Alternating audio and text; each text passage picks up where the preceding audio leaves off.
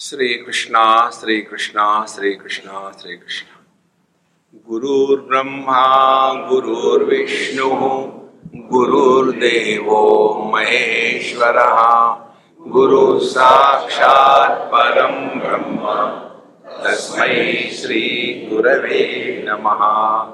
तस्मै श्री गुरवे नमः।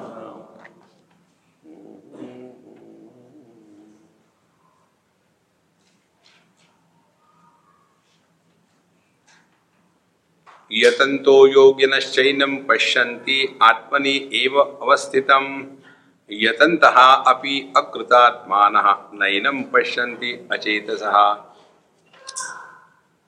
11वें श्लोक में भगवान कृष्ण बता रहे हैं यह जो जीव का प्रसंग है उसको ठीक से समझ करके समझदारी से त्याग देना है। देखो, जो भी बात बताई जाती है शास्त्रों में उसका तात्पर्य क्या है, किस लिए बताई, ये महत्व की बात है। तो जैसे जगत के निर्मिति का प्रसंग बताया, वो इसलिए नहीं बताया कि जगत का निर्माण हुआ है या करना है।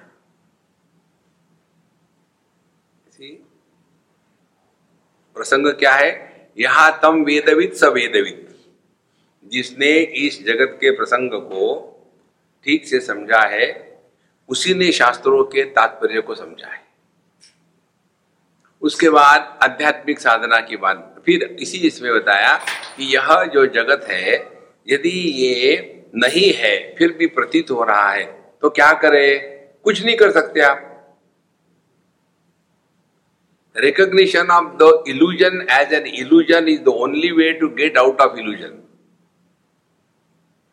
करना कुछ नहीं है, लेकिन हमको ये करने का जो रोग लगा है ना, कुछ ना कुछ करना है करते रहो। फिर मेडिटेशन भी करेंगे, फिर कितने समय करोगे, आधा घंटे meditation, rest of the day frustration. देखो संतो, करना नहीं है। फिर असंग शस्त्रेण दृढ़ेन चित्वा, केवल इतना समझ लो कि हम किसी के भी साथ कभी भी अटैच नहीं होते। Attachment is an illusion. और ये बात ऐसी है कि अपना स्वरूप है। आकाश को क्या करना पड़ेगा कि ये 4 महाभूतों के द्वारा प्रभावित न हो, कुछ नहीं करना पड़ेगा। द्वितीय अध्याय में भगवान कहते हैं नैनम चिंदन्ति शस्त्राणि नैनम दहति पावका न चैनम क्लेदयन्त्यापहा न शोषयति मारुतः। ये किसकी कहानी हो रही है? ये आकाश की हो रही है। एनम आकाश, शस्त्राणि न चिंदन्ति, शस्त्र माने पृथ्वी तत्व, वो नहीं काटते, पानी गिला नहीं करता, अग्नि जलाता नहीं और वायु सुखाता नहीं। अब ये जो स्थिति है आकाश की, इसके लिए आकाश को करना क्या है? कुछ नहीं करना। वैसी ही अपनी स्थिति है। देखो, पहले शरीर छोटा था, फिर बढ़ने लग गया। हमको क्या हुआ, हमने क्या किया? ध्यान से सुनना।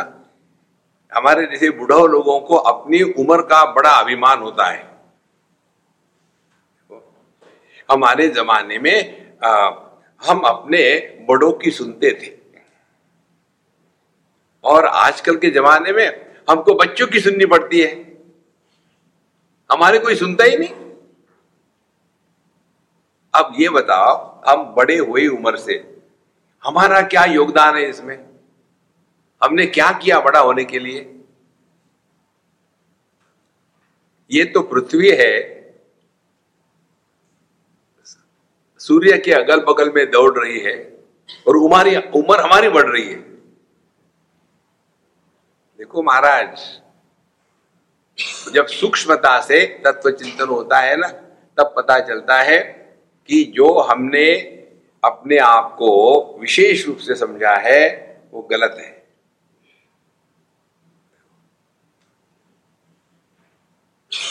तीन चार प्रकार के श्रोता होते हैं। एक तो है श्रोता, श्रोता माने जो सुन रहे हैं। दूसरे होते हैं श्रोता, और तीसरे होते हैं सरोता। सरोता मालूम है ना, जो सुपारी काटने के लिए जो होता है चक्कू, उसको सरोता कहते हैं। सुन रहे हैं लेकिन दिमाग, यहां तो उन्होंने ऐसा कहा, उस महात्मा ने ऐसा कहा था, इसने ऐसा कहा था, अरे मारो गोली सबको, अभी रहो ना यार। बहुत पुरानी बात है, हम बच्चों के जैसे छोटे थे तो तबला सीखने का शौक था हमको, हम तब फिर हमने बंद कर दिया शौक, इसलिए कि हम वहां सीखने गए और 1 महीने में वो तबला टीचर मर गए।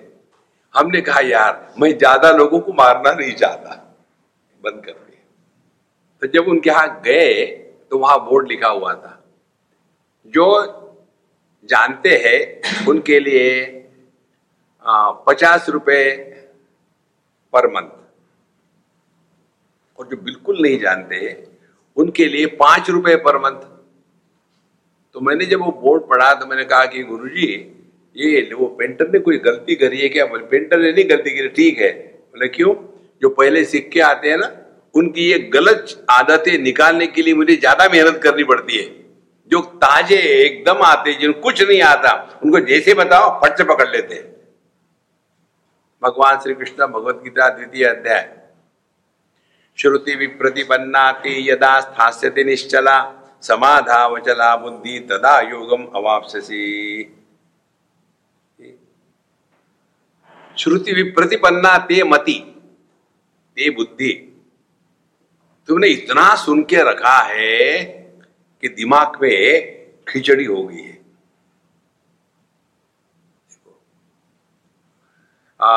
शंकराचार्य ने कहा, मध्वाचार्य ने ये कहा, वो रामानुजाचार्य ये कहा, कबीर जी ने ये कहा, ओशो ने ये कहा, इसने ये कहा, और तुमको क्या कहना है? कंफ्यूजन। श्रुति विप्रतिपन्ना ते बुद्धि।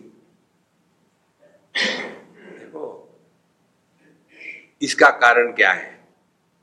एक ही है, तद विज्ञानार्थम गुरुमेवा विगच्छेत् समित पाणिहि श्रोत्रियम ब्रह्मनिष्ठम।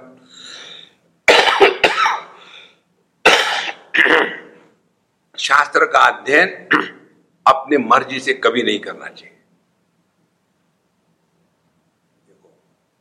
फिर श्रोत्रिय ब्रह्मनिष्ठ, श्रोत्रिय माने जिन्होंने परंपरा से शास्त्रों का अध्ययन किया है। देखो ये बहुत महत्व की बात है, लेकिन हम इतना उल्टा सीधा पढ़ लेते हैं, मतलब नहीं इसका क्या है, बस दिमाग में कचरा हो गया, तो फिर उसमें एक सरोता शुरू हो जाता है। तो कैसे समझ में आएगा? श्रुति विप्रतिपन्नाति यदा स्थास्यति निश्चला। और ये प्रश्नों से हमको पता चलता है। जैसे मेडिटेशन को लेकर प्रश्न होते हैं, स्वामी जी हमारे यहाँ जो है ना, हम जहाँ आश्रम में जाते हैं ना, वहाँ एक चीज देखते हैं, हमको वहां पूछने में डर लगता है, इसलिए आपसे पूछ रहे हैं। हमने मैं भी डराऊंगा। बोले नहीं आप बताओ। तो ये देखो वहां कई लोग जब ध्यान करते ना तो ऐसे ऐसे करते, झटका देते, ये क्या है? हमने कहा इसको कहते झटका मेडिटेशन। नींद आ रही है और कुछ नहीं है। देखो महाराज, हमने अपने मन को 2 ट्रेनिंग दिए हैं। Either the mind is multi pointed, एक विषय से दूसरा, दूसरे से तीसरा, तीसरे से चौथा चल रहा, या तो दूसरे extreme the mind is 0 pointed. 2 extreme मालूम है हमको।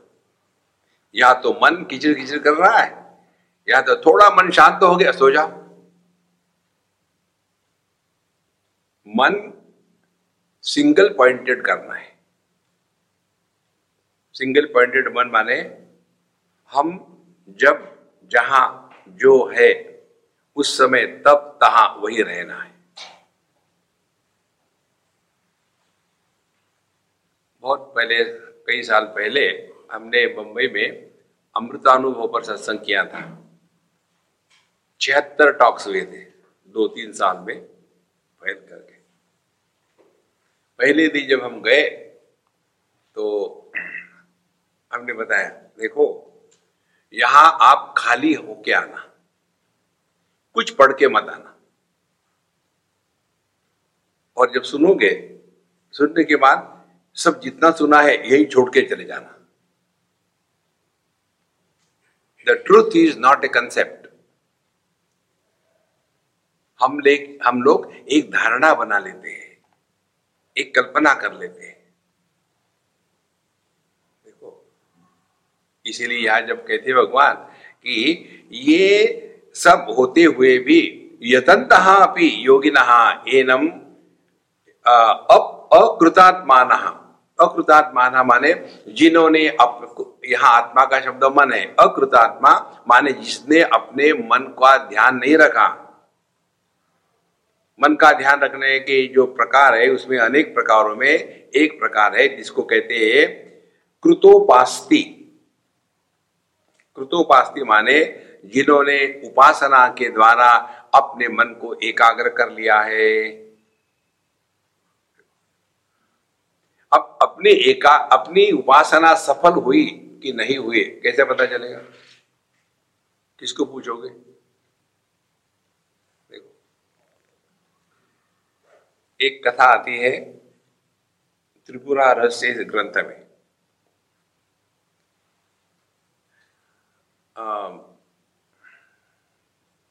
परशुराम जी ने 21 बार क्षत्रियों का नाश किया। 22वें बार भगवान राम से टकरा गए और हार गए, फ्रस्ट्रेट हो गए। जब व्यक्ति हारता है, फ्रस्ट्रेट होता है, तब बाबा जी बनता है। तो चले गए हिमालय में। हिमालय में जाने वाले सभी फ्रस्ट्रेटेड है, तो चले गए एक पहाड़ पर, मलयगिरी पहाड़ पर दक्षिण में। वहां गए तो वहां एक महात्मा से मस्त फक्कड़ थे, मस्त बैठे हुए थे, लेटे हुए थे। जैसे उनके संपर्क में गए परशुराम जी महाराज, एकदम उनको ऐसा दिव्य अनुभव आया। बोले कि महाराज ये क्या है? मुझे व्हाट आई एम एक्सपीरियंसिंग? बोले ये ब्रह्मानंद है। बोले मुझे ठीक से समझाओ, आप ठीक से नहीं समझा रहे आप।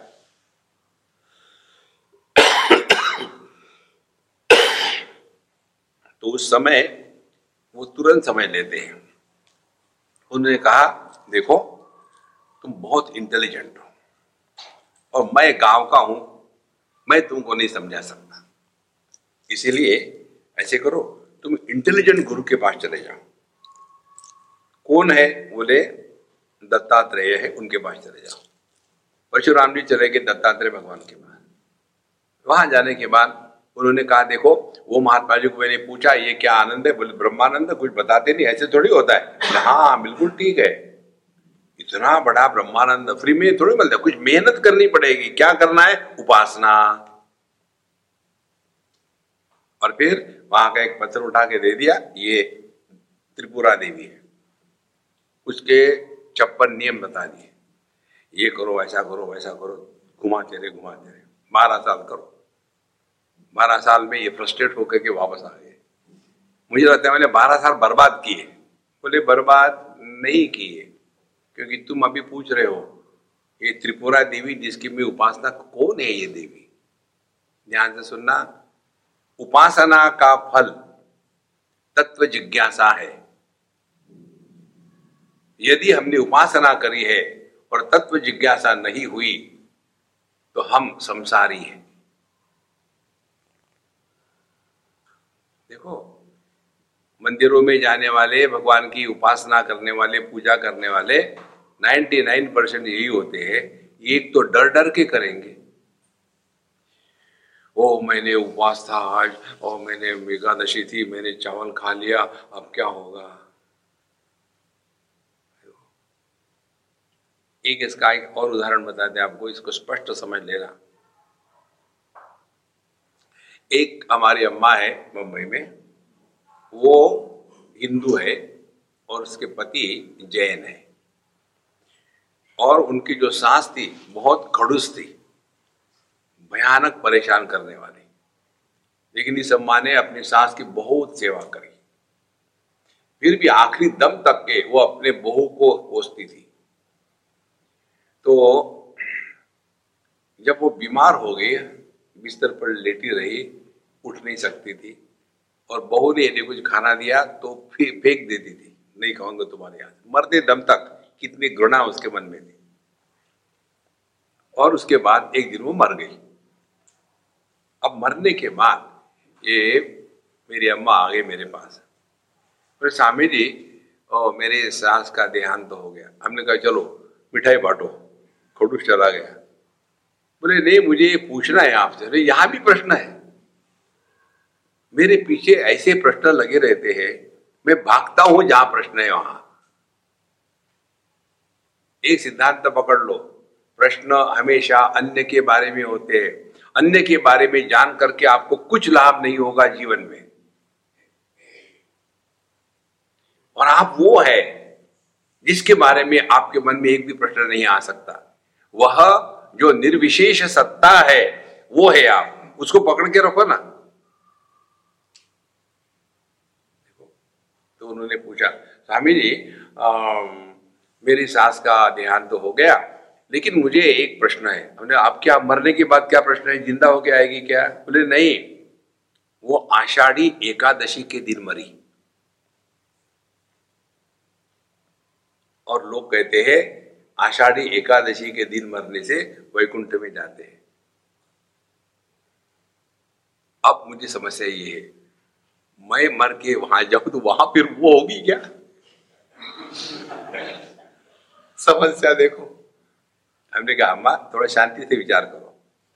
उसको मालूम था क्या जब वो मरी कि ये वैकुंठ एकादशी है? बोले नहीं। फिर नहीं जाती, वो नहीं जाती। Very good, very happy. ध्यान से सुनना, उपलब्धि लाभ हमेशा ज्ञान से ही होता है। सिद्धांत पकड़ लो पक्के। एक बार एक छोटी सी लड़की आकर के, हमारी दाढ़ी में एक स्पाइडर था, हमको तो पता नहीं, हम लेक्चर दे रहे, वो उठ के आई और मेरे कान में कहती स्वामी जी आपकी दाढ़ी में स्पाइडर है, धीरे से निकालना, टिश्यू पेपर ले लो और खींचना मत, धीरे से निकल चली गई। अब वो स्पाइडर था, लेकिन उसका ज्ञान मुझे नहीं था कि ये है। देखो कितनी महत्व की बात है। तो पूरा का पूरा उपासना का फल केवल जिज्ञासा है, और जिज्ञासा से जो वस्तु प्राप्त होती है वो कभी नष्ट नहीं होती। कर्म से, उपासना से जो प्राप्त होगी वो नष्ट होगी। देखो, इसीलिए यतन्तः अपि अकृतात्मानः, अकृतात्मानः माने जिन्होंने उपासना करी लेकिन उसमें फंस गए, उसे निकल जाना है। डर डर के नहीं करना कुछ जीवन में। अगले अध्याय में पहला ही शब्द है अभयम सत्व संशुद्धि ज्ञान योग व्यवस्थिति दानम दमश्च यज्ञश्च स्वाध्याय तपार्जवम। ये जो है ये है दैवी संपत्ति। दैवी संपत्ति वाला ही तत्व को प्राप्त कर सकता है, आसुरी संपत्ति वाला नहीं। इसीलिए यतंत योगिनश्चैनम पश्यन्ति आत्मनि अवस्थितम यतन्तापि अकृतात्मानः, जिन्होंने अपने मन को नहीं संवारा। मन को संवारने का तात्पर्य है हमारे मन में कम से कम वृत्तियों का निर्माण हो। विचार करना बंद कर दो। अब ध्यान से सुनना, पानी से नुकसान नहीं होता, नदी से नुकसान नहीं होता, लेकिन उसी नदी में पानी का जब बाढ़ आ जाती है और वो बाढ़ में यदि हम फंसे तो बह के चले गए। इसी प्रकार से ध्यान से सुनना, विचारों की परेशानी नहीं है। विचारों का प्रवाह, the momentum of thoughts, if it gathers speed you are carried away along with the thoughts. और कौन से विचार होते हैं? वो विचार होते हैं जब अपूर्ण वस्तु के साथ विचार करो तो एक विचार के बाद दूसरे विचार का जन्म होता है। उदाहरण के लिए, पहले दिन मैं ज्योति के यहाँ था, सुबह उठ करके मैं अपनी साधना करता हूं चाय बना करके पीने की। तो मैं गया किचन में, अब चाय बनानी है, तो फिर मैंने ढूंढा को लाइटर कहाँ है, लाइटर कहाँ है, वो मिल गया। तो चाय पीनी है, पहला थॉट। दूसरा थॉट, लाइटर कहाँ है, लाइटर कहाँ है, वो मिल गया। अब चाय की बत्ती कहाँ है, चाय की बत्ती कहाँ है, फिर खोल खाल के देखा, तीसरा थॉट। तात्पर्य क्या है? अपूर्ण वस्तु के बारे में चिंतन करो तो एक विचार के बाद दूसरे विचार का जन्म होता है। अब पूर्ण का विचार करो, श्री राम जय जय राम, कंप्लीट इन इटसेल्फ। दूसरे विचार का जन्म नहीं होगा। ध्यान से सुनो, भगवान के नाम को लेने का तात्पर्य अपने विचार के प्रवाह को रोकना है। जैसे बढ़िया रास्ता हो तो गाड़ी जोर से चलाते हैं तो बीच में स्पीड ब्रेकर डाल देते हैं। तो ये भगवान का नाम जो लेना है ये स्पीड ब्रेकर के जैसा है।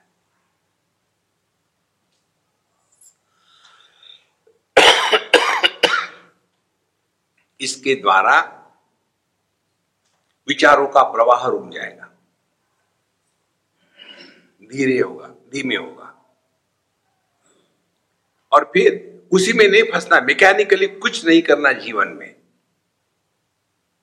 हम जो भी करते हैं मैकेनिकली करते हैं, इसीलिए उसमें रस नहीं होता।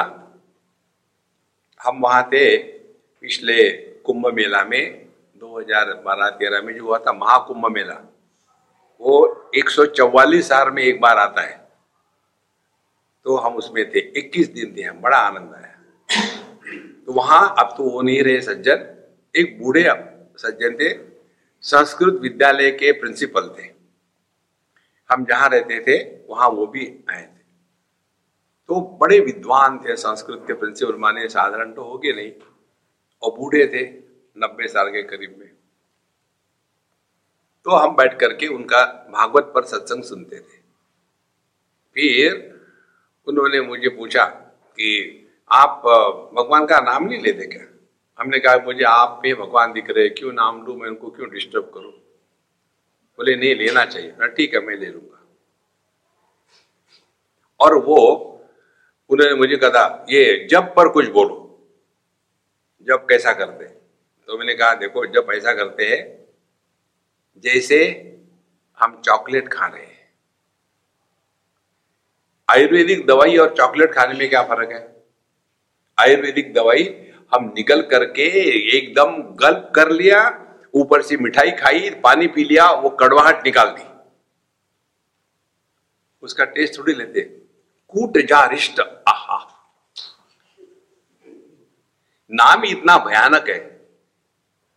और चॉकलेट खाते हैं तो कैसा खाते हैं? चॉकलेट मुंह में चॉकलेट डाला, फिर पार्किंग लॉट में रख दिया और घंटे तक उसको चूसते रहे।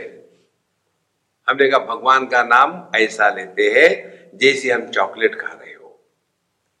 भगवान के नाम में रस निष्पत्ति होती है।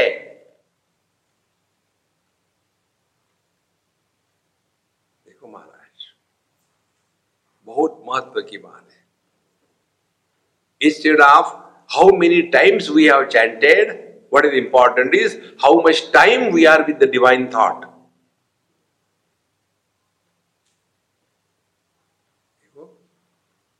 तो धीरे धीरे, जल्दी नहीं।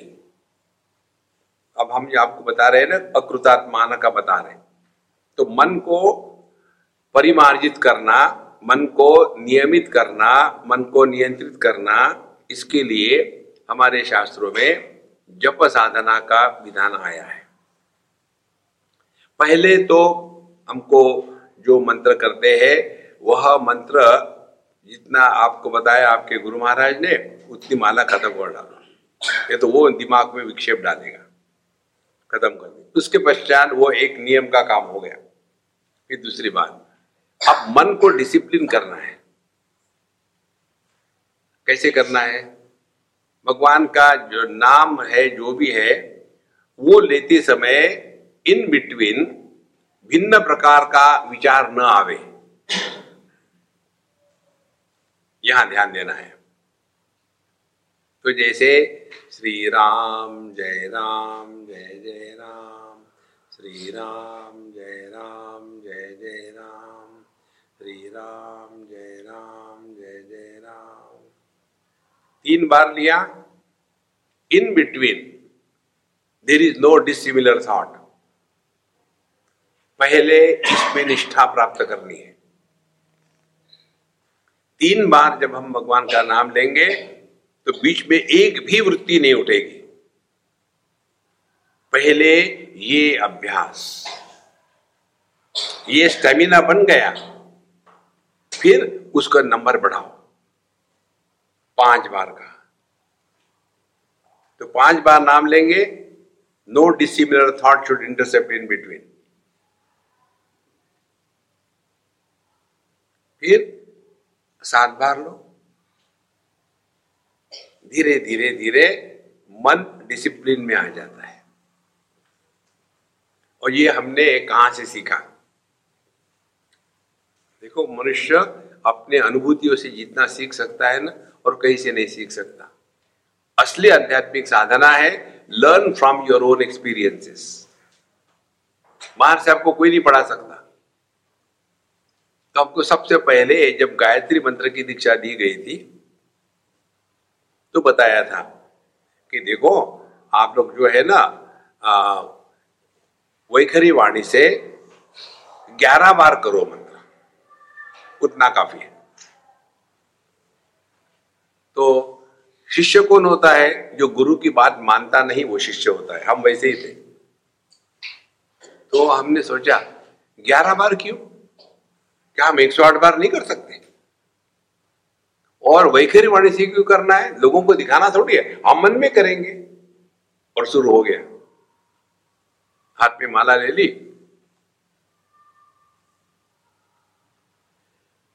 2-4 बार हो गया ओम भूर्भुवस्सुवः। फिर एक खिड़की काम कर रही है, दूसरी खिड़की खुल गई। देखो, फिर दूसरी खिड़की में, ये आश्रम में ये कपड़े धोने की मशीन क्यों नहीं रखते? रोज उठ करके ठंडे पानी से कपड़े धोने पड़ते हैं। ये कौन सी साधना है? या तो पढ़ने के लिए आए। अरे ओम भूर्भुवस्सुवः तत्सवितुर्वरेण्यं भर्गो देवस्य धीमहि धियो यो न प्रचोदयात्। और फिर हर बार ऊपर देंगे, कितनी माला अभी और पढ़े, ओम भूर्भुवस्सुवः तत्सवितुर्वरेण्यं। और रोज ये इडली सांभर खा के तंग आ गए, दूसरा कुछ बनाती नहीं। ओम भूर्भुवस्सुवः तत्सवितुर्वरेण्यं। ऐसा हमने 6 महीने किया। और एक दिन भगवान की कृपा से हमने अपने आप को पकड़ लिया। अरे यार, तू क्या कर रहा है? अपनी औकात पहचानो, हम किसके लायक है। देखो, और इसीलिए कितने बार हमने भगवान का नाम लिया। ये खाना पूर्ति नहीं है अध्यात्म। अपने मन पर नियंत्रण लाने के लिए यह जप साधना बताई है।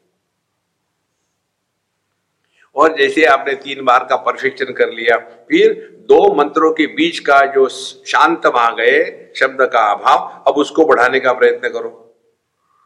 श्री राम,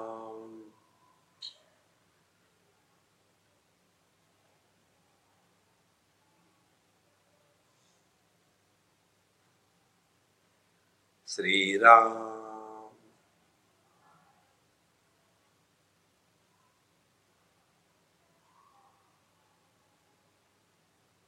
यह शब्द के अभाव को प्रकाशित करने वाला जो तत्व है वो हमारा स्वरूप है। भगवान शंकराचार्य कहते हैं, लय विक्षेपयोः संधौ मनस्तत्र निरामिषम स संधि साधितो येन स मुक्त नात्र संशयः। 2 शब्दों के बीच में लय और विक्षेप, श्री राम विक्षेप है, फिर शांत हो गया, लय हो गया। फिर दूसरा विक्षेप श्री राम। 2 श्री रामों के बीच में जो शब्द का अभाव है no, be aware of that.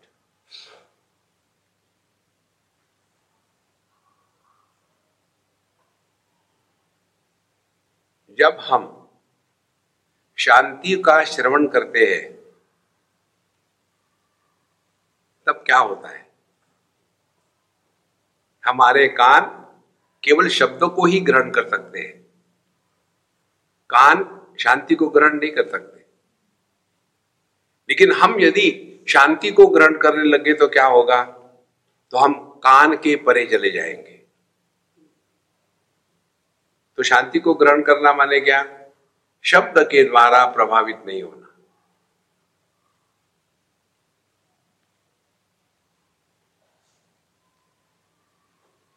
ये जड़ साधना नहीं है, ये नींद नहीं है।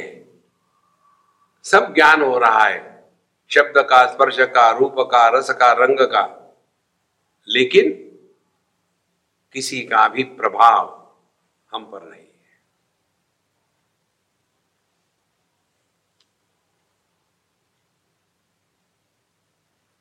और ये दो शब्दों के बीच में जो संधि है, शांति है, मनः तत्र निरामिषम,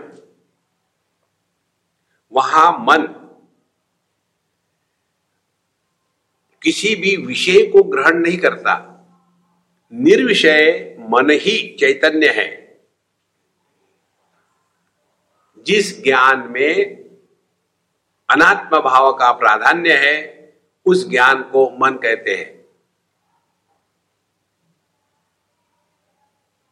और जिस ज्ञान में अनात्म भाव का अभाव है वह चैतन्य है। देखो,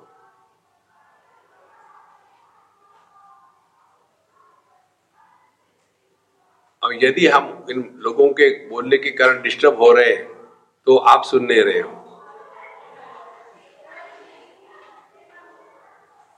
दुनिया को लगने तो आग, अपनी बैठक को कभी नहीं छोड़ना।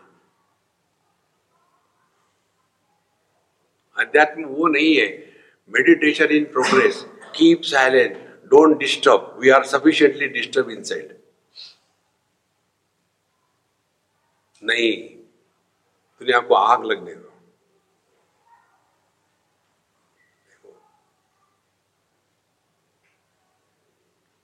हम लोगों की साधना 5 स्टार साधना है, IC, UC, DC, let anything happen, refuse to be disturbed। देखो कितना आनंद आता है जीवन में। और ये हमने अपने को ट्रेनिंग दिया है, थोड़ी मोटी छोटी चीज आ जाए तो बड़े डिस्टर्ब हो जाते हैं। इसीलिए अकृतात्मानः, हमने अपने इस मन का कभी ध्यान ही नहीं रखा। देखो, अच्छा, दूसरी बात आप लोगों ने सुनी होगी कि बिल्कुल साक्षी भाव से देखो, इस चक्कर से अपने आप को बचाओ, साक्षी के चक्कर में कभी मत पड़ना। ज्यादा से ज्यादा अपने लड़की का नाम रख दो साक्षी। साक्षी माने क्या? मैं आप सबको देख रहा हूं, आप नीचे बैठे हैं, आपकी परेशानी मुझे स्पर्श नहीं कर रही क्योंकि मैं कंफर्टेबल सीट पर बैठा हूं, तो मैं आपके द्वारा प्रभावित नहीं हो रहा हूं। ये साक्षी भाव हो गया। अभी साक्षी भाव में मेरा ध्यान कहाँ है? आपकी तरफ है, तो अनात्मा हुआ आ गया ना। फिर क्या करे? Remain indifferent, who cares. एक बार हम एर्नाकुलम गए थे केरला में, और बड़ी लंबी जर्नी थी, कहाँ से आए थे, और वहां 12-1 बजे पहुंचे। हमने कहा देखो भाई, मुझे रवा डोसा खिलाओ, आई एम वेरी इंटरेस्टेड रवा डोसा। और केरला में रवा डोसा बढ़िया होता है।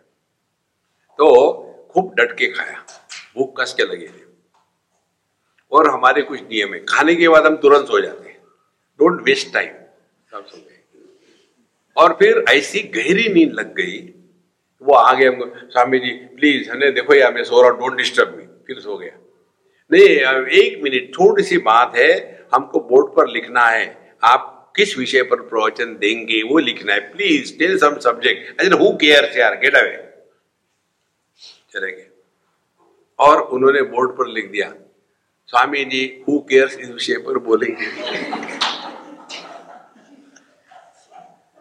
बड़ा मजा आया और इतना आनंद आया उस हु केयर्स पर। ज्यादा खाली पीली सीरियस मत होना अध्यात्म में। Keep yourself always empty. देखो, अध्यात्म में तैयार करके नहीं होता कुछ। एक प्रोफेसर थे, rather he was a vice chancellor of BITS Pilani, he is no more, South Indian. उन्होंने एक बार मुझे उनके घर बुलाया खाने के लिए। बोले, स्वामी जी मुझे आपसे पूछना है। मैं पूछो। बोले, I am a professional teacher. मुझे हमेशा एक ही बात रहती है, जब भी मैं कुछ पढ़ाता हूं हमेशा लगता है 10 मिनट और मिल जाए तो अच्छा है। और मैं आपको देखता हूं, आप टाइम से शुरू करते हो, टाइम से बंद करते हो, ये आप कैसे करते हो? And there are no loose ends left behind, everything is complete by itself. कैसे करते हो? हमने कहा मुझे नहीं मालूम, आई डोंट नो। होता है तो होता है, नहीं तो नहीं, हु केयर्स। बोले नहीं नहीं नहीं। हमने कहा मैं आपके बारे में बता सकता हूं, आपकी क्या परेशानी है। तो क्या? आप जब लेक्चर को जाते हो तो प्रिपेयर करके जाते हो, इतना बोलना है, इतने उदाहरण देने हैं, और जितना आपने प्रिपेयर किया, या तो वो समय में कम होता है या समय में ज्यादा होता है। समय में कम हो गया तो फिर आप एकदम ब्लैंक हो जाते, अब क्या पढ़ो, आगे पढ़ा ही नहीं। अध्यात्म अनुभूति को प्रकट करता है। फिर मैंने उनको उदाहरण दिया। हमने कहा समझो, आपको बताया कि विवेकानंद के बचपन पर आप प्रवचन दो, तो आप क्या करोगे? You will go to the divine parents of the modern world. आपको मालूम है डिवाइन पेरेंट्स? शिव शक्ति नहीं, Google. Anything you want, you go and ask Google, Google. If you got Alexa, still better. So Google is our father. Who is mother? Mother you don't know. Amma Jan, Amazon. And Amma Jan is called as Amazon. देखो, तो हमने उनको कहा कि देखो, जब तक के आपके दिमाग में ये है मुझे इतना पूरा करना है, तब तक के परेशान रहोगे। तो समझो आपको विवेकानंद के जीवनी पर बोलना है, तो आप क्या करोगे? गूगल जाओगे और अपना लेक्चर तैयार करोगे, पढ़ोगे और अंदाज करोगे इतना लेक्चर इतने में समय हो जाएगा। और समझो आप गए और आपका लेक्चर 15 मिनट पहले खत्म हो गया, तो अब क्या करें? अच्छा, आप अपने बारे में बोलो। तो जब आप अपने बारे में बोलने लगोगे, कहोगे क्या कि मैं गूगल को पूछता हूं? देखो महाराज, हमारे कबीर जी महाराज कहते, पोथी पढ़ के कोई पंडित नहीं भया। यहां यही बात कहते हैं, अकृतात्मानः, अपने मन को संवारना है। जितनी आध्यात्मिक साधना है, कर्म, योग, उपासना और ज्ञान, 4 बातें भगवद गीता में बताई है। सबका प्रयोजन केवल मन को संवारने में है। सिद्ध सिद्ध्यो समो भूत्वा समत्वम योग उच्यते। मन का समत्व खोने नहीं देना, कर्म। और योग इज आत्मोपम्येन सर्वत्र समम पश्यति अर्जुन। देखो, स योगी परमो मतः। उपासना सिद्ध, वहां भी कहते हैं तुल्य निंदा स्तुतिर मौनी संतुष्टो येन केनचित्।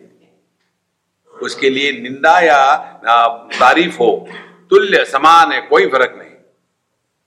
और ज्ञान में विद्या विनय संपन्ने ब्राह्मणे गभीयस्थिनि शुनि जैव श्वपाके च पंडिता समदर्शिना। सम इज इंपॉर्टेंट। तैहि इह जित सर्गः येषाम साम्ये स्थितम मनः। कितने बार शब्द आया देखो ये। निर्दोषम ही समम ब्रह्म तस्मात् ते ब्रह्मणि स्थिता। तो भगवत गीता में क्या बताया है? दो शब्दों में बताना हो तो भगवत गीता में जिस रोग का वर्णन किया है उस रोग का नाम है Mamata. Don't go to West Bengal. और इस रोग के निवारण के लिए जिस दवाई का नाम दिया है उसका नाम है समता। समत्वम योगो उच्यते। देखो, इसको कहते कृतात्माना। जगत में रहे लेकिन ध्यान होना चाहिए अपने मन की स्थिति पर। 3 स्थानों पर ध्यान हो सकता है। जैसे मैं आपके पास सामने बोल रहा हूं तो मेरा ध्यान हो सकता है आप पर कि आप सुन रहे कि नहीं सुन रहे, आप समझ रहे कि नहीं समझ रहे, आप बदलोगे कि नहीं बदलोगे। नेट रिजल्ट क्या होगा? I will be frustrated. मैं इतना गला फाड़ फाड़ के बता रहा हूं लेकिन समझते नहीं कोई, तो फ्रस्ट्रेशन। दूसरा स्थान कहां हो सकता है? अपने पर। मैं बता रहा हूं, मैं बता रहा हूं, मैं बता रहा हूं। तो बाहर जाएंगे तो फ्रस्ट्रेशन, मैं में आएंगे तो एरोगेंस। साधक का लक्ष्य ना दुनिया पर है ना अपने पर है। योगिनः कर्म कुर्वन्ति संगम त्यक्त्वा आत्मशुद्ध है। जगत में कर्म करने के पहले, कर्म करते समय, कर्म होने के पश्चात अपने मन का संतुलन यदि नहीं बिगड़ा तो हम साधक है।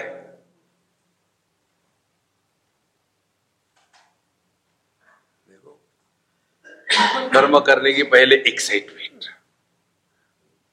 कर्म करते समय कंफ्यूजन, कर्म होने के बाद रिग्रेट्स और एरोगेंस,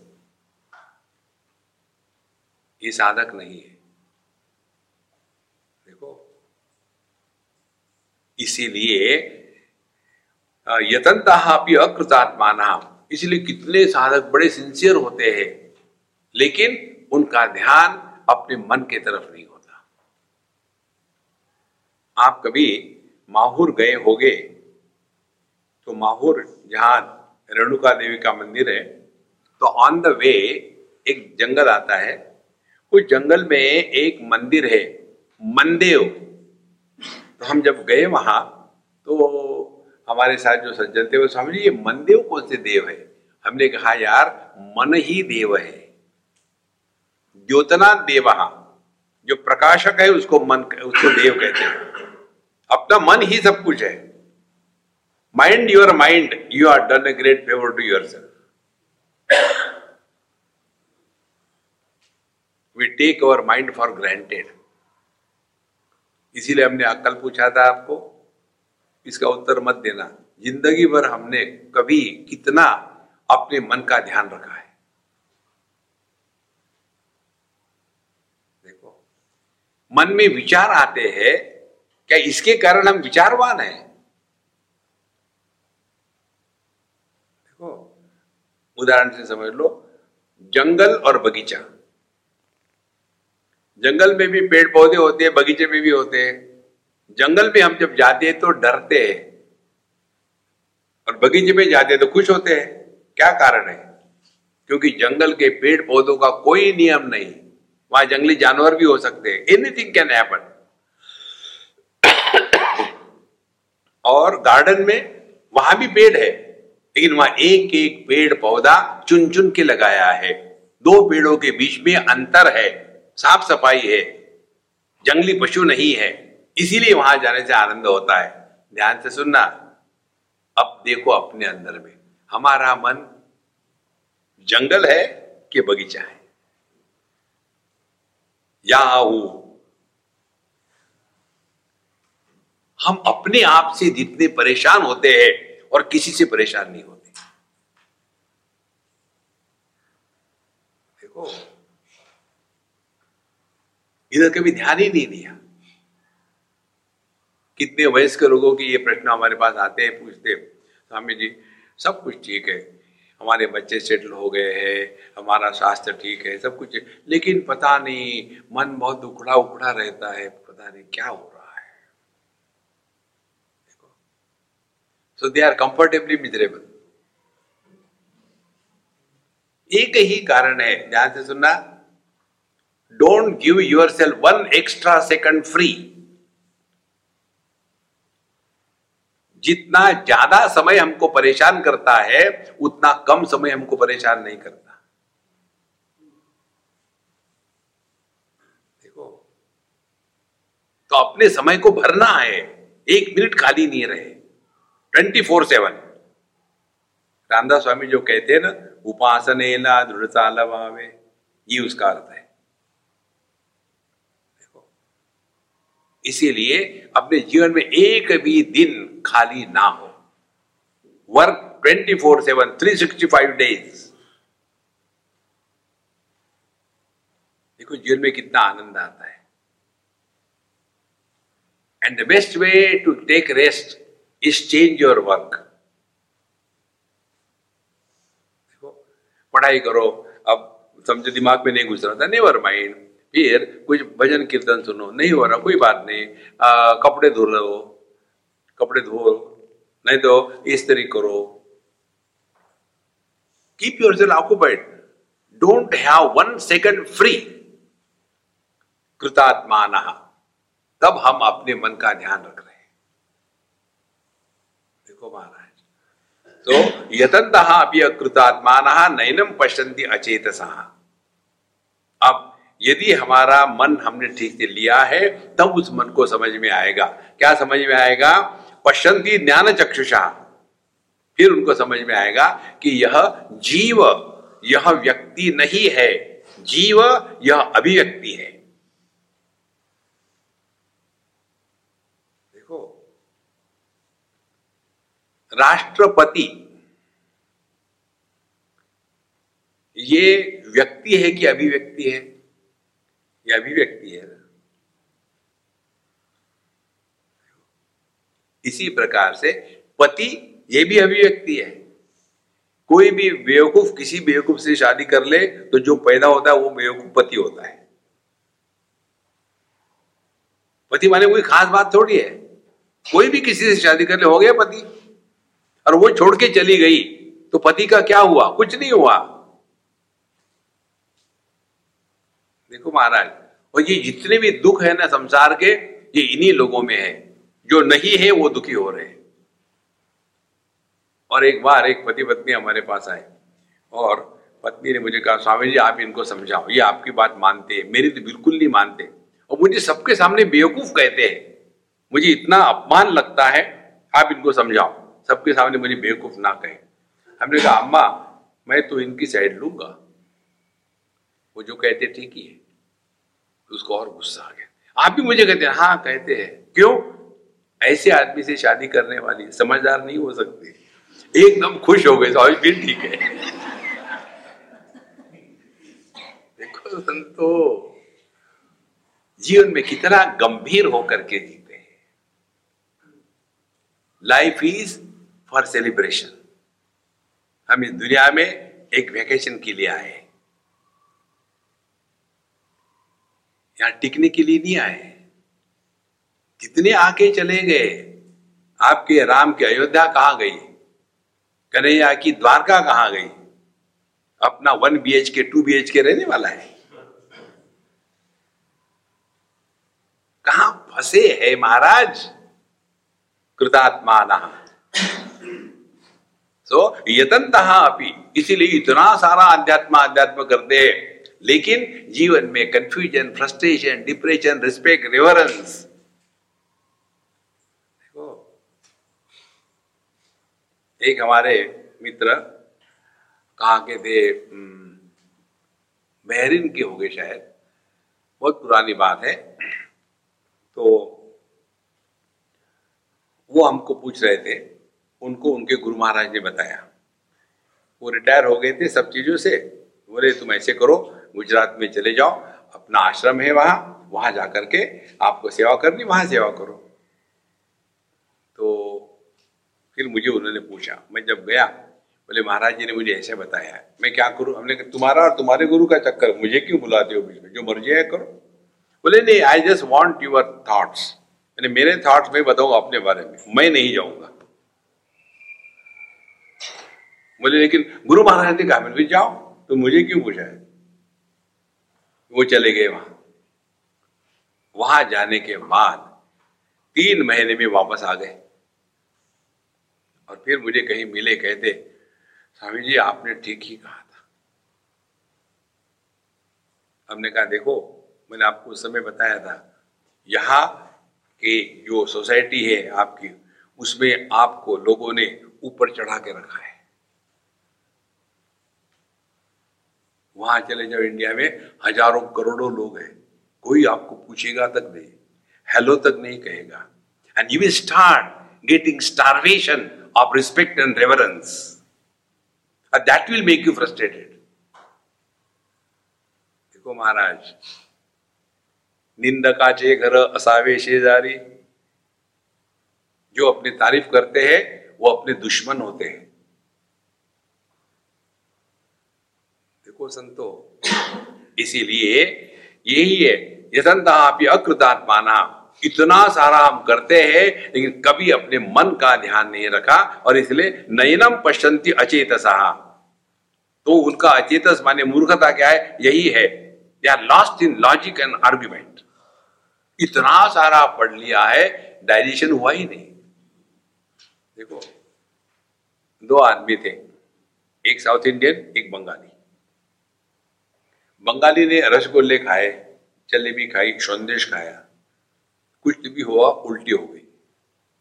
साउथ इंडियन ने इडली सांभर खाया, कुछ तो हो गया, उसकी भी उल्टी हो गई। और हम ये कहेंगे क्या? खैर इसकी तो अच्छी उल्टी है रसगुल्ले की, इसकी इडली सांभर की है, ऐसा कहेंगे? उल्टी तो उल्टी है ना। इसी प्रकार से चाहे दुनिया के विषय हो, चाहे शास्त्र के विषय हो, यदि डाइजेस्ट नहीं हुए, undigested thoughts when they come out, it is disgusting.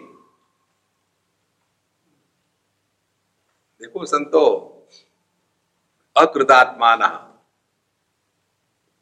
इसीलिए पूरी की पूरी साधना केवल अपने मन को संवारने में।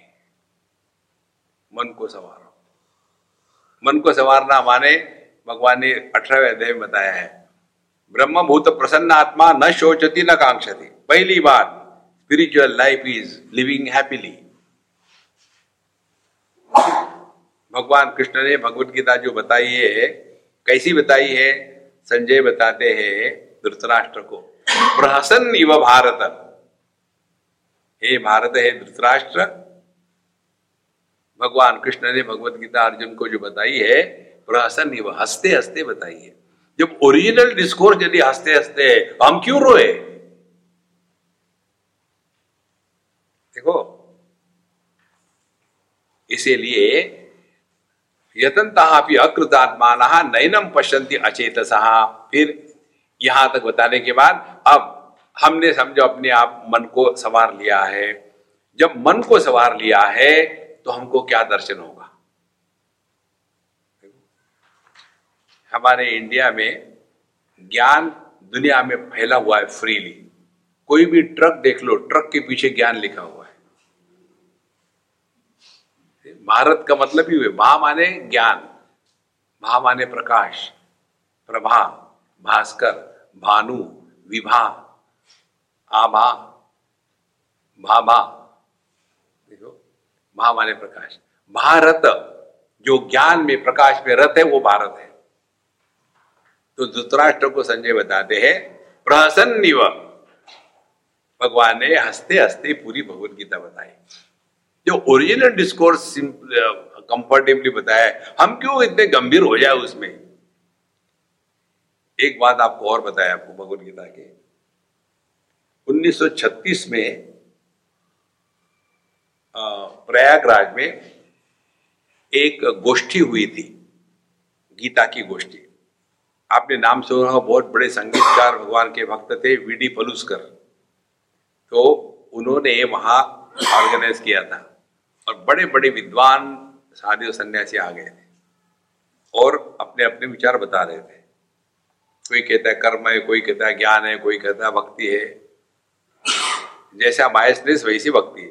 भगवद गीता ऐसी, आपको जो चाहिए मिल जाएगा उसको। तो उतने में एक अवधूत स्टेज पर आ गए। जब अवधूत आ जाते सब लोग चुप हो जाते, उनको कोई नियम नहीं है, वो सभी वर्णाश्रम के परे आकर के बोले रुको, तो सब लोग रुक गए। फिर उन्होंने माइक लिया हाथ में, बोले काहे को आप लोग खाली पीली परेशान हो रहे हो? ज्ञान है कि अज्ञान है कि अद्वैत है कि विशिष्ट अद्वैत है कि ये क्या है? बकवास है। ये दो दोस्तों के बीच में की कहानी है और दोस्तों की बातें दोस्त ही समझते हैं। एक बार एक लड़का मोटरसाइकिल पर आया अपने दोस्त को मूवी ले जाने के लिए। तो जैसे रुका बाहर तो उस दोस्त के पिताजी खड़े थे। उसने सोचा बाप रे, अब यहाँ खूसट हिटलर खड़ा है, अब कैसे करें?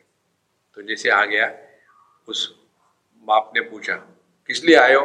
नहीं, मैं जा रहा था फिजिक्स के क्लास के लिए, अशोक बोल रहा था कि उसको भी आना है, तो उसको पूछना है कि मैं फिजिक्स के क्लास लिए जा रहा हूं, आना है क्या? फिर इस बाप ने बांग मारी, अशोक तुम्हारा दोस्त आ रहा है, तुमको क्लास में जाना है ना फिजिक्स से? हाँ पापा। चला गया। कहाँ चले गए? My fair lady.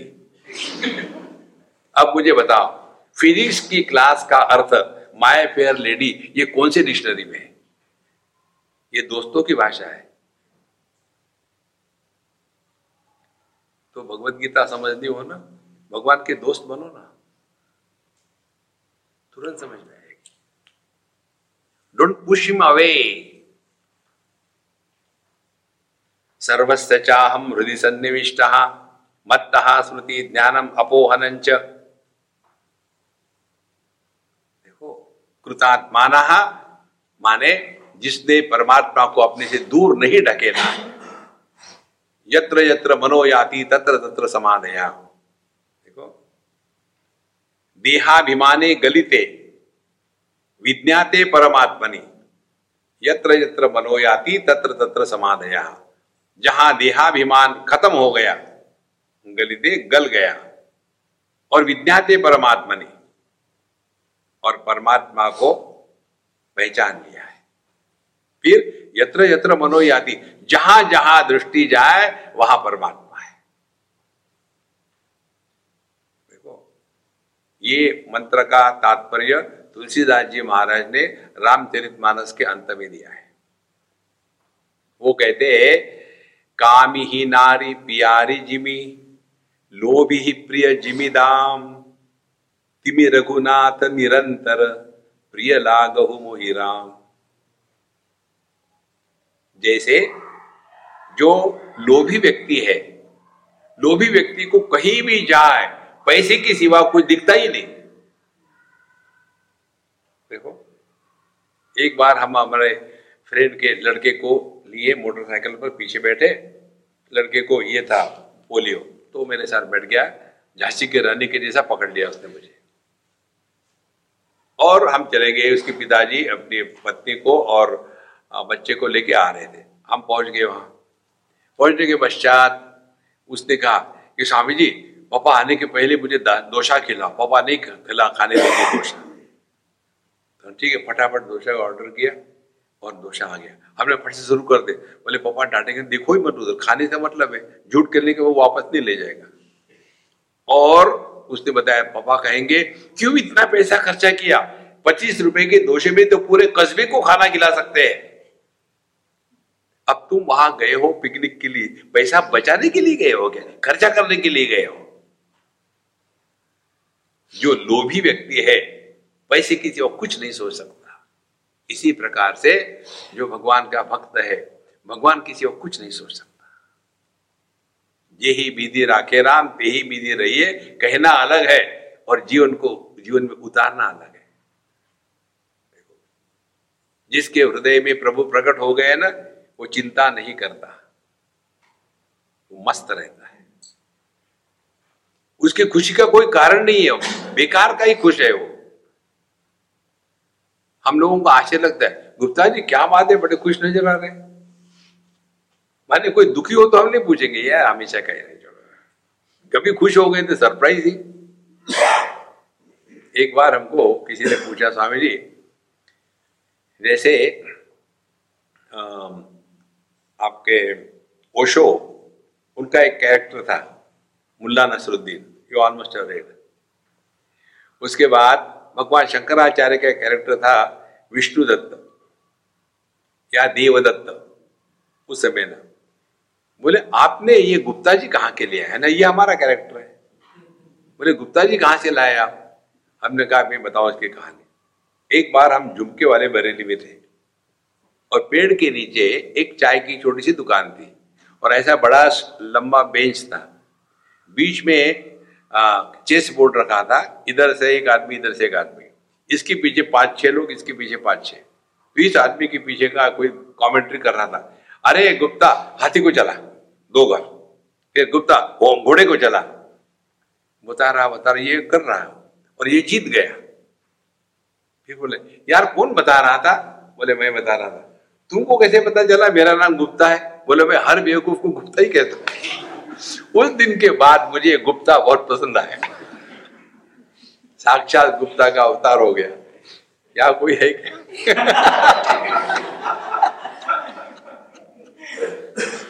कई जगह में गुप्ता हमारे होस्ट होते हैं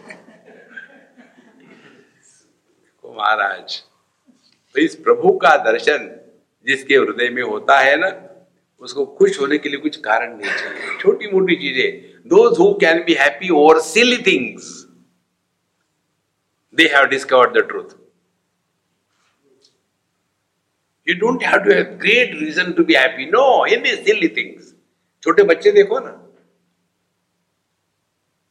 एक बच्चे को मैंने ये पहले जो आती थी ना स्नेल मेल, तो उसके जो टिकट होते हैं फॉरेन के, मेरे पास काफी इकट्ठे हो गए थे। मैंने उसको पूछा, हे तेरा हॉबी क्या है? Swami ji I collect the stamps, postal stamp. अच्छा, तो मैंने उसका पूरा मेरे पास जो पैकेट था दे दिया उसको। इतना खुश हो गया, इतना खुश, उसकी आंखों में चमक देखो।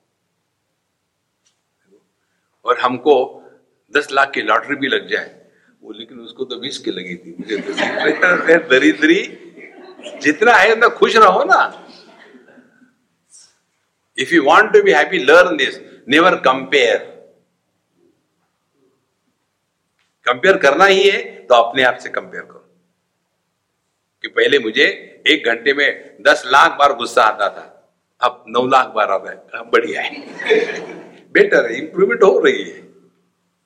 देखो, तो इस प्रकार से जिसने अपने मन को सुधारा है, अब उसका दर्शन क्या होगा? यहां के बाद दूसरा प्रसंग शुरू होता है। हम जिस भगवान को ढूंढने जा रहे हैं ना, जिसको ढूंढते थे गली गली, जो दिल के अंदर मिली शांति। देखो, तो ये भगवान को दर्शन करने के लिए अब यहां से नया प्रसंग भगवान कहते हैं, यदा नित्यगतम तेजो जगत भासयते खिलम यच्चंद्रमसि यच्चाग्नौ तत्तेजो विद्यमामकम गामाविश्य च भूतानि धारयाम्यहमोजसा उष्णामि चौषधि सर्वा सोमो भूत्वा रसात्मकः अहम वैश्वानरो भूत्वा प्राणिनां देहमाश्रितः प्राणापान समायुक्तं पचाम्यन्नं चतुर्विधं सर्वस्य चाहं हृदि सन्निविष्टः मत्तः स्मृति ज्ञानम् अपोहनं च वेदैश्च सर्वैः अहम् एव वेद्यः वेदान्तकृत् वेद विदेव चाहम्। ये 4 श्लोकों में, 5 श्लोकों में भगवान ने अपना दर्शन कराया है। देखो, एक सिद्धांत तो ये है, कारण का दर्शन कार्य के कारण होता है। Cause is known only through the effect. जैसे आम लोगों को गर्मी हो रही और एक आदमी को बहुत ठंड लग रही है, पता नहीं कितना ठंडा है, या सब गर्मी है, कहा की ठंड, मुझे बहुत ठंड लग रही है, तो ये उसका एक लक्षण हो गया। तो फिर ये लक्षण हम डॉक्टर को बताएंगे, तो डॉक्टर कहेंगे इसको मलेरिया हो गया। तो लक्षणों से रोग का निदान होता है। इसी प्रकार से ये जगत को देखने से परमात्मा का दर्शन होता है। यदि हम उसी प्रकार से डॉक्टर के जैसे लक्षण को देखा, रोग का निदान किया। इन कौन सा डॉक्टर सक्सेसफुल होता है? He whose differential diagnosis is perfect. नहीं तो एक पेशेंट आया, उसको कॉन्स्टिपेशन का प्रॉब्लम था, डॉक्टर ने लिख दिया। अब पेशेंट गया तो उसके साथ कॉन्स्टिपेशन भी जाना चाहिए ना, लेकिन कॉन्स्टिपेशन डॉक्टर के साथ रह गया। दूसरा पेशेंट आया, उसको डिसेंट्री दी, उसको भी कॉन्स्टिपेशन के ठोक दिया। तो हर जगह में हमको ये जो विवेक है इसको जागृत रखना है। डिफरेंशियल डायग्नोसिस माने अपने विवेक को जागृत करो। तो पहले बता दें, यद आदित्यगतम तेजः, सूर्य में जो प्रकाश है तेज है, तत्तेजो विद्धि मामकम। इसीलिए हमारे शास्त्रों में कहा है सुबह सूर्योदय के पहले उठना आवश्यक है। जो लोग सूर्योदय के बाद उठते हैं अगले जन्म में खटमल होते हैं। तो कहीं खटमल देखो तो पूछ लेना, पापा मम्मा अगले जन्म में आ जाएंगे, मारना मत उनको। लेजी,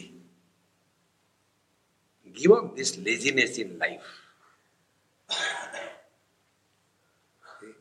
इसी देखो कितने फायदे होते हैं। पहली बात, हमको जल्दी उठा करके बिस्तर से शास्त्र को कुछ मिलेगा क्या? कुछ नहीं मिलेगा। यदि आप जल्दी उठो या देर, मुझे क्या फर्क पड़ने वाला है? ये तो आपकी भलाई के लिए शास्त्र बताते हैं ना। दूसरी बात, यदि आपको सुबह जल्दी उठना है तो क्या करना पड़ेगा? पहली रात जल्दी सोना पड़ेगा। जल्दी सो जाओगे तो फालतू की चीजें देखना बंद करोगे, ये टीवी के यूजलेस सीरियल और भयानक हॉरर मूवीज, चलती गाड़ी में लटकती लाश, टनन। अब ऐसे करके सो जाओ तो क्या सपने में नहीं आएंगे? कितना ध्यान रखते हैं अपने खाने का, लेकिन मन को क्या खाना दे रहे हैं, कभी ध्यान रखा है? देखो महाराज, इसीलिए एक सिंपल एक रूल है, if you begin your day as nobody, हम गहरी नींद में we are nobody, isn't it? हम वहां पति नहीं, पत्नी नहीं, भाई नहीं, बाप नहीं, मां नहीं, कुछ नहीं, वी आर नोबडी। जब तक कि हमारी साधना पूरी नहीं होती तब तक के हम कुछ बने नहीं। तो सुबह 4 बजे उठे, मॉर्निंग एबीसीडी खत्म कर ली 15-20 मिनट में, नहा धो के तैयार हो गए, फिर you are continuing as nobody. जब तक के आपकी उपासना, आपका जप, आपका ध्यान, आपका शास्त्रों का अध्ययन जो भी करना है, जब तक पूरा नहीं होता 2-3 घंटे, तब तक के आप दुनिया के नहीं हो।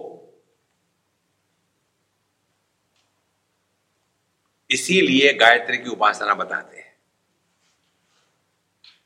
गायत्री की उपासना करने का योग्य समय होता है, आकाश में अभी तारे हैं, खत्म नहीं हुए, और अरुणा आ गई है, सूर्य के आने का थोड़ा सा संदेशा मिल गया है, उसको कहते हैं उत्तम संधि, श्रेष्ठ संधि। उस समय में आदमी ने नहा धो करके गायत्री का जप करना चाहिए।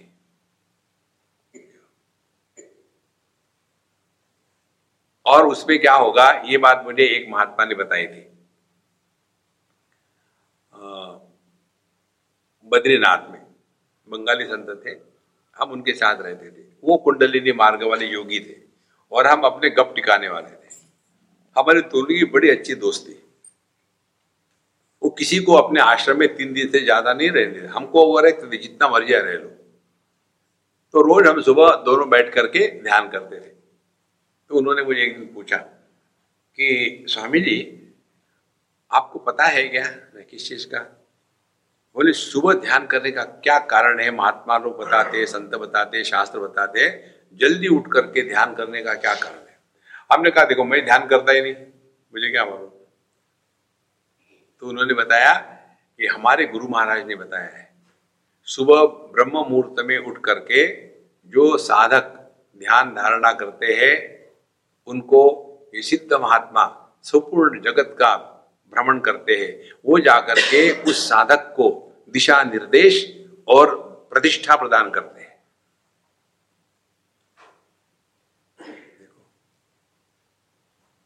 आपको यदि किसी को मिलना हो तो आप पहले पूछते हैं ना वो कब मिलेंगे, तभी तो जाओगे ना। तो भगवान कब मिलेंगे? जब आप कुछ भी नहीं हो, व्हेन यू आर नोबडी। इसीलिए यह सूर्य की कहते हैं कि सूर्य में जो तेज है वो मेरा तेज है। तो हम लोग सूर्यवंशी है, सूर्य को उठने के बाद, उनके आने के पहले कैसे उठे? अरे राम राम, उठो। मनुष्य के जीवन का सबसे बड़ा दुश्मन यदि कोई है तो ये तीन चीजें हैं: आलस्य, निद्रा, प्रमाद। आलस्य, आज करे सो कल कर, कल करे सो परसों, परसों भी क्यों करना, जीना है बरसों। इतना लेजीनेस ठसाठस भरा हुआ है। Give up that laziness. दूसरी बात, निद्रा। निद्रा दो प्रकार की होती है। जिस निद्रा के खत्म होने के बाद हम नींद से, बिस्तर से निकलते नहीं और बिस्तर में दोषा के जैसे पड़े रहते, पहले अपनी पीठ पर पड़े रहेंगे, फिर वो दुखेगी, फिर हम बाएं करवट पर आ जाएंगे, फिर वो भी दुखेगी, फिर दाहिनी करवट पर आ जाएंगे, फिर वो भी दुखेगी, फिर भुजंगासन करेंगे, और फिर जब यहां प्रेशर आने के कारण जब नेचर कॉल आएगा तब नेचुरली उठेंगे। हद हो गई जनाब। उपनिषद में स्पष्ट आता है, उत्तिष्ठत जागृत। ऐसा नहीं है जागृत उत्तिष्ठत, पहले निकल जाओ बेड से फिर जग लेना। देखो, नींद से निकलना और बिस्तर से निकलना, इसमें जितना ज्यादा अंतर होगा उतना आप अपने बड़े दुश्मन हो। नींद से उठने के बाद बिस्तर से एक क्षण में निकल जाना है। वो जो लैग पीरियड होता है, that time is called as wool gathering. कितना अनावश्यक विचार करते रहते, खुजर खुजर खुजर खुजर खुजर खुजर। तो जितनी हमने चार्ज की थी अपनी बैटरी रात भर में, वो सब की सब उस समय में डिस्चार्ज हो जाती है। और फिर सुबह उठने की, अब क्या, अब मुझे मन नहीं कर रहा उठने का। And then we start our day like a old Ambassador car, धक्का लगा। तो यदा नित्यगतम तेजो जगत भासेते खिलम। भगवान के सूर्य के प्रकाश का यदि आदर करना है, begin from early in the morning. It's a question of only how you train yourself. कोई कठिन नहीं। यदा नित्यगतम तेजो जगत भासेते खिलम। फिर यच्चंद्रमसी, और जो चंद्रमा का है वो भी मेरा ही तेज है, भगवान कहते हैं। यच्च अग्नौ, जो अग्नि की दाहिका शक्ति है वो भी मेरी है। अब देखो, ये तीन उदाहरण दिए उन्होंने। यद आदित्यगतम तेजा, अरे बाप रे, भगवान तो बहुत दूर है, वहां कौन जाएगा। ठीक है, कोई बात नहीं। यह चंद्रमसी, चंद्रमा तो नजदीक है ना। नहीं, वो भी बड़ा दूर है, ठंडा है बहुत ज्यादा, उसमें ज्यादा गर्म है, उसमें ज्यादा ठंडा है। अच्छा, तुम्हारे जेब में लाइटर होगा ना, बीड़ी भी कहाँ है? तो ये अग्नौ, उसमें भगवान है ना। अब कितना नजदीक ला रहे प्रभु हमको अपने पास। यज्ञाग्नौ तत्तेजो विद्यमामकम्।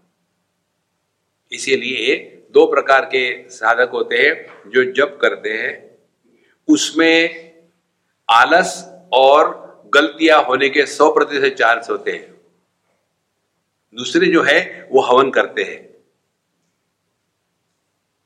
जैसे बीच में हवन, अग्नि कुंड पटा दिया, उसके बाद फिर धृतराष्ट्र उवाच धर्म क्षेत्रे कुरुक्षेत्रे समवेतायुत्सवः मामका पांडवाश्चैव किम कुर्वत संजय स्वाहा। संजय उवाच दृष्ट्वा तु पांडवानीकं व्यूढं दुर्योधनस्तथा। फिर स्वाहा। जब आप अग्नि में आहुति डालोगे, इधर उधर नहीं कर सकते, you have to be careful. और जब मैकेनिक जब करते राम जय राम जय राम जय राम जय राम जय जय राम, देखो, इसीलिए ये अग्नि की उपासना करने का तात्पर्य है you have to be alert, you can't be lazy, you have to be alert. यज्ञाग्नौ, तो जैसे अग्नि के साथ संबंध रखते समय हमको अलर्ट रहना पड़ता है, वैसे ही परमात्मा के दर्शन के लिए सतत जागृत रहना है। देखो, और यही एक सिद्धांत आप लेके चलो तो बड़ा आनंद आता है। देखो, एक जैसा सिद्धांत है, हमारे जीवन में भगवान की सिवा कोई नहीं आता। बड़ा सिंपल सिद्धांत है, भगवान ही किसी भी रूप में आ जाए, उनका मौज है, हम कौन उनको कंपल कर सकते हैं। इसका हमने एक बार एक्सपेरिमेंट किया। हम प्रयागराज से हावड़ा जा रहे थे, बहुत पुरानी बात है, उस समय जवान थे, और हमको रेलवे का टिकट दे दिया हमारे होस्ट ने। बड़ी मुश्किल से पहुंचे स्टेशन पर, चलती गाड़ी में हमने सूटकेस रखी, अंदर घुस गए, और फिर टीटी आया, बोले टिकट दिखाओ। उन दिनों में वो ऐसा कड़क टिकट होता था, कागज का नहीं होता था, हाँ हार्ड टिकट, वो दिखा दिया। बोले अगले स्टेशन में उतर जाओ, तुम्हारा रिजर्वेशन नहीं है। तो मैं चुप रहा, क्या करें, मुझे लगा है रिजर्वेशन, लेकिन जिसने दिया बेवकूफ बना दिया। बोले टिकट है आपका, जाओ, हम चले गए। उसके पश्चात वापस जब आया वो, तो फिर उसने कहा उतरे नहीं आप। तो मैंने बोला कि अब मैं इससे कैसे बचूं, तो मैंने उसको अंग्रेजी में कहना शुरू कर दिया कि देखो मुझे हावड़ा जाना जरूरी है, सुबह मेरे लेक्चर है वहाँ, सब लोग राह देखेंगे, मैं नहीं जाऊंगा तो सब गड़बड़ी होगी। मुझे मालूम है कि मेरे रिजर्वेशन नहीं है, मैं यहाँ बाथरूम के पास बाहर ही बैठूंगा, आपको तकलीफ नहीं दूंगा, कुछ नहीं करूंगा, प्लीज अलाउ अलाउ, अंग्रेजी में कहा। और यूपी का भैया, अंग्रेजी आती नहीं। फिर उसने कहा ठीक है ठीक है। उस दिन मैंने देखा अंग्रेजी मैया की जय, जो काम हिंदी से नहीं हुआ अंग्रेजी से हो गया। अच्छा, गाड़ी शुरू हो गई, और वहां एक सज्जन थे, और सब लोग 3 टियर का कंपार्टमेंट, सब लोग सो गए, और वहां इसमें ये सज्जन अपनी बाकायदा बोतल खोल करके बैठे, और फिर मुझे कहते, थोड़े बहुत लिक्विड स्पिरिचुअलिटी होने के बाद फिर मुझे कहते आप कब तक खड़े रहोगे। हमने कहा हावड़ा तक। बोले नहीं नहीं खड़े मत रहो। ठीक है, फिर क्या करूं। बोले बैठो। तो मैं वहां पर बैठो, यहाँ आके बैठो। उन्होंने मुझे अपने बगल में बैठा दिया, और उनका शुरू हो गया। उसके बाद थोड़ी देर के बाद जब वो ज्यादा ही डिग डिग कर रहे थे, हमने कहा कि भगवान आप बैठो, मैं आपको हेल्प करता हूँ। तो मैंने उनकी वो बोतल ली और गिलास में डाल के उनको दे दी। बाकी के लोग देख रहे, बाबा जी भी वही सही दिखता है। अच्छा, उसको दे दी, और फिर धीरे धीरे फिर वो एकदम सो गए। तो खिड़की की तरफ सर कर दिया, और उनके चरण कमल मेरे गोद कमल में रख दिए, और 4-6 घंटे 8 घंटे सोने के बाद वो उठ गए। उठने के बाद बाथरूम जाके आए। बोले कब तक बैठे रहोगे। हमने कहा हावड़ा तक तो बैठना ही है ना। बोले नहीं नहीं बैठो मत। मैंने खड़े हो जाओ। नहीं नहीं आप सो जाओ। फिर वो बैठे, मैं सो गया, और फिर सुबह उठे हावड़ा में। जब गए हम वहां, तो हमको लेने के लिए लोग आए थे, बड़ी बड़ी हार माला फूल वगैरह, और नमस्कार चमत्कार हो रहा था। ये देख रहे थे, आप बड़े दिखते हो। नहीं नहीं, बड़ा आदर देने वाला होता है, आदर लेने वाला बड़ा नहीं होता। हमने कहा हमको तो ये लोग देते हैं आदर, ये बड़े, हम तो बेकार है। बोले नहीं नहीं नहीं ऐसे नहीं हो सकता। बोला ठीक है, जैसा समझो। फिर उन्होंने अपने जेब में से, उन दिनों में 500 की नोटें नहीं हुआ करते, 100 की नोटों का इतना बंडल निकाला। बोले आपको देना। मैंने मुझे मत देना, मुझे कुछ नहीं जरूरत नहीं, आई डोंट वांट। तो बोले क्यों नहीं लेते। मैंने मुझे जरूरत ही नहीं, मैं लेके क्या करूं। बोले मुझे इसलिए देना है कि आप पहले आदमी मिले मुझे जिसने मुझे ये नहीं बताया कि तुम दारू पीना बंद करो। हर एक आदमी मिला यही बताता था, आपने कभी नहीं बताया, एक बार भी नहीं बताया। ऑन द कॉन्ट्री आपने मुझे मदद करी, तो ये आपने क्यों किया। हमने कहा देखो हमारा नियम है, हमारे जीवन में कन्हैया के सिवा कोई आता नहीं, तो इस समय पी के आया वो, मुझे क्या फर्क पड़ता है। फिर उसने कहा अब मैं आपको बताता हूं क्या करूं इसका। मैंने बोला किसी स्टूडेंट को पढ़े के लिए दे देना, उसका भला हो जाएगा। फिर उसने स्वयं होके कहा मैं आज के बाद आपको बताता हूं मैं कभी नहीं पीऊंगा। देखो किसी में भी अच्छाई जो है वो प्रभु है, लेकिन हमको अच्छाई नहीं दिखती, अच्छाई परमात्मा है।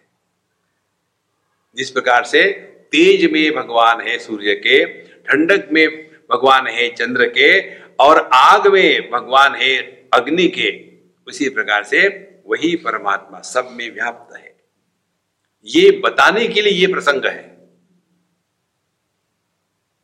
और ये अपने जीवन में उतारना है।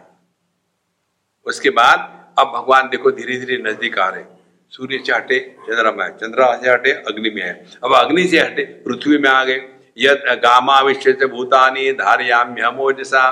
अब मैं गाम माने पृथ्वी, गाम माने पृथ्वी, गाम पृथ्वी में आविश्य प्रवेश करके मैं अपने ओजस से सभी भूत मात्र को, सभी प्राणियों को जीवन धारण कराता हूं। कितने नजदीक आ गए भगवान। और क्या करता हूं, उष्णामी च औषधि सर्वा सोमो भूत्वा रसात्मका। तो मैं औषधि का तात्पर्य है जो हम खाते हैं ना, चावल दाल गेहूं आटा, उसको औषधि कहते हैं। वनस्पति बड़े होते हैं। तो उष्णामी च औषधि सर्वा, सभी औषधियों को मैं ताकत देता हूं, पोषण करता हूं। और कैसे, सोमो भूत्वा रसात्मका, अन्न में जो रस है क्षुधा शांति का, यह जो रस है ये भगवान की उपलब्धि है। देखो कितने भगवान नजदीक आ रहे हैं। जैसे जैसे हम इस परमात्मा के बारे में जागृत हो जाते हैं ना, वैसे वैसे यत्र यत्र मनोयाति तत्र तत्र समाधया। Give it a try and discover the truth. ओम पूर्णमदः पूर्णमिदं पूर्णात् पूर्णमुदच्यते पूर्णस्य पूर्णमादाय पूर्णमेवावशिष्यते। ओम शांति शांति शांति। हरि ओम। श्री गुरुभ्यो नमः। हरि ओम।